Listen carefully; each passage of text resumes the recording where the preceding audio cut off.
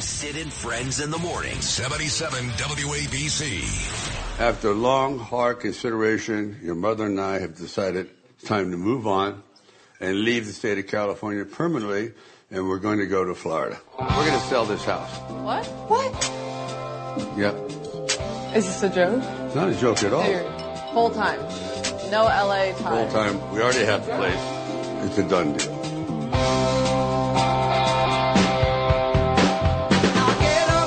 My guy Sly right there, Sylvester Stallone, who announced, like Scott Baio and many others, leaving the state of California to move to the red state of Florida with Ron DeSantis. And I played that before I brought on John Catsimatidis, who, of course, does a great job, Cats and Cosby, 5 p.m. every weekday afternoon, and the Cats Round Table, 8 a.m. every Sunday, because almost every time he comes on, I ask him if him and Margot are leaving, you know. And I asked Bill O'Reilly, who I saw at the Knick game on Saturday night, the same thing. People who have had success and made money and can afford to live any place they want. Why are they staying here? And you can ask the same question to folks in California, and they're leaving. They're leaving California, Gavin Newsom. They're leaving New York, Kathy Hochul, and looking for the greener pastures of Republican governors.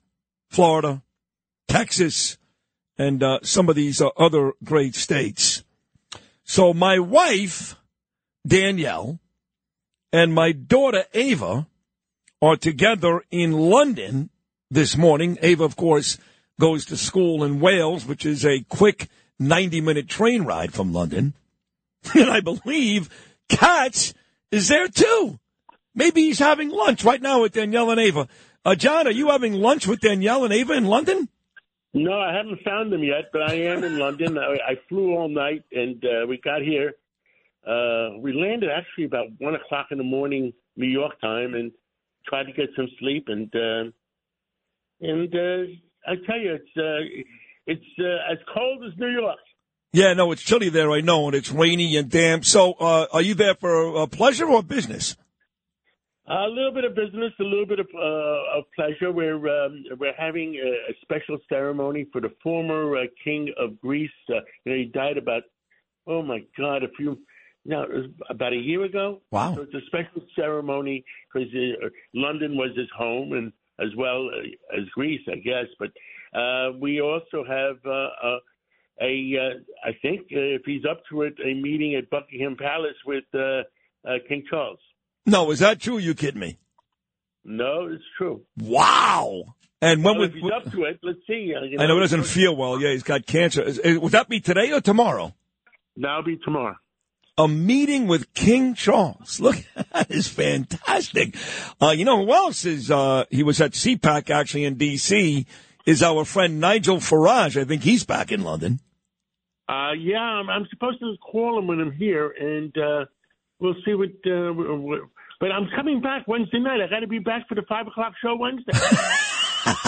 You're going to go straight from a meeting with King Charles to come back and do the Cats and Cosby show at 5 o'clock. That is amazing. So before I get to the stuff here in New York, I've been to London many, many, many times. And again, Ava, you know very well, my daughter goes to school right there. I love that city. Do you like London?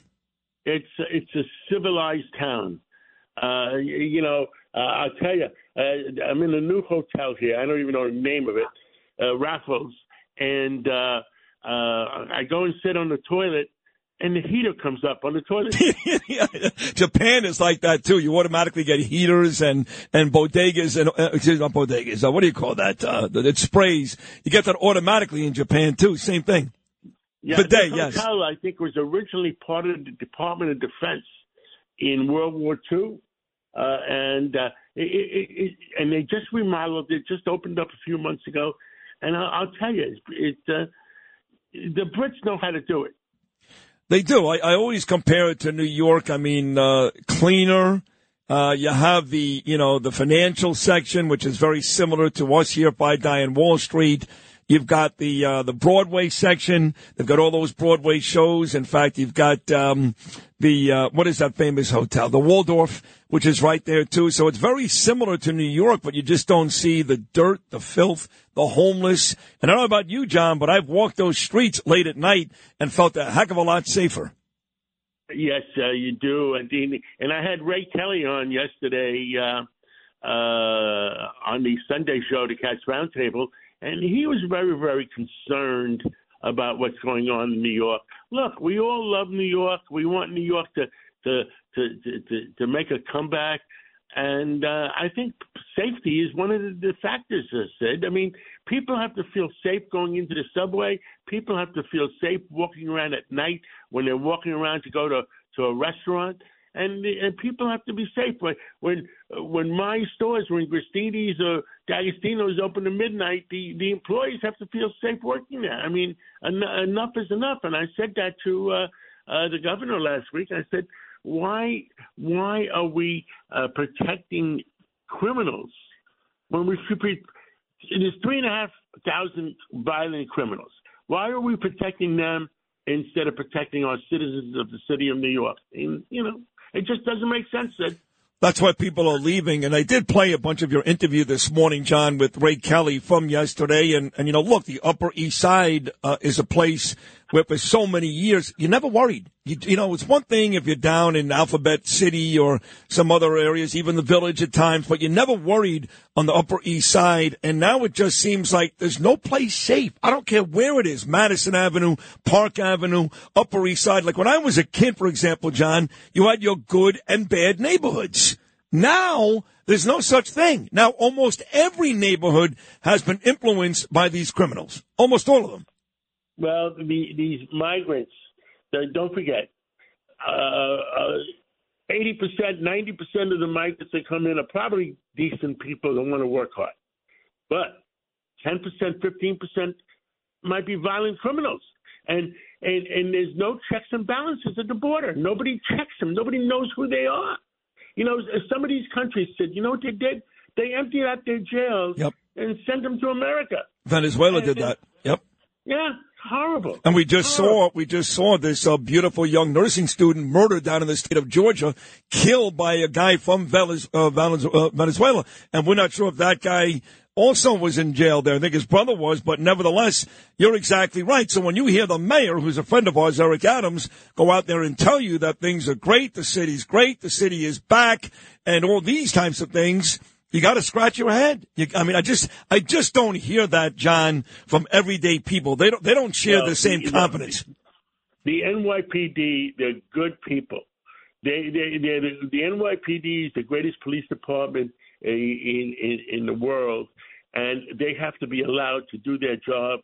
And Commissioner Caban is working very hard.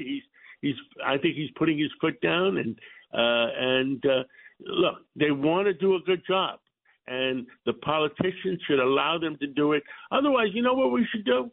Maybe we should say that every time there's a murder by one of these migrants, maybe we should charge the politicians as co-conspirators. Now you're talking, John. I love that idea. We absolutely should. If they're okay with these people here and they commit a violent act, it's kind of like, for the first time ever, we saw less than a month ago that there was a school shooter, and I had Joe Tacopina on, and they actually charged the school shooter's mother. I know you know that, John, but I was happy to see that. I mean, if you're going to be standing by, you're almost an accomplice.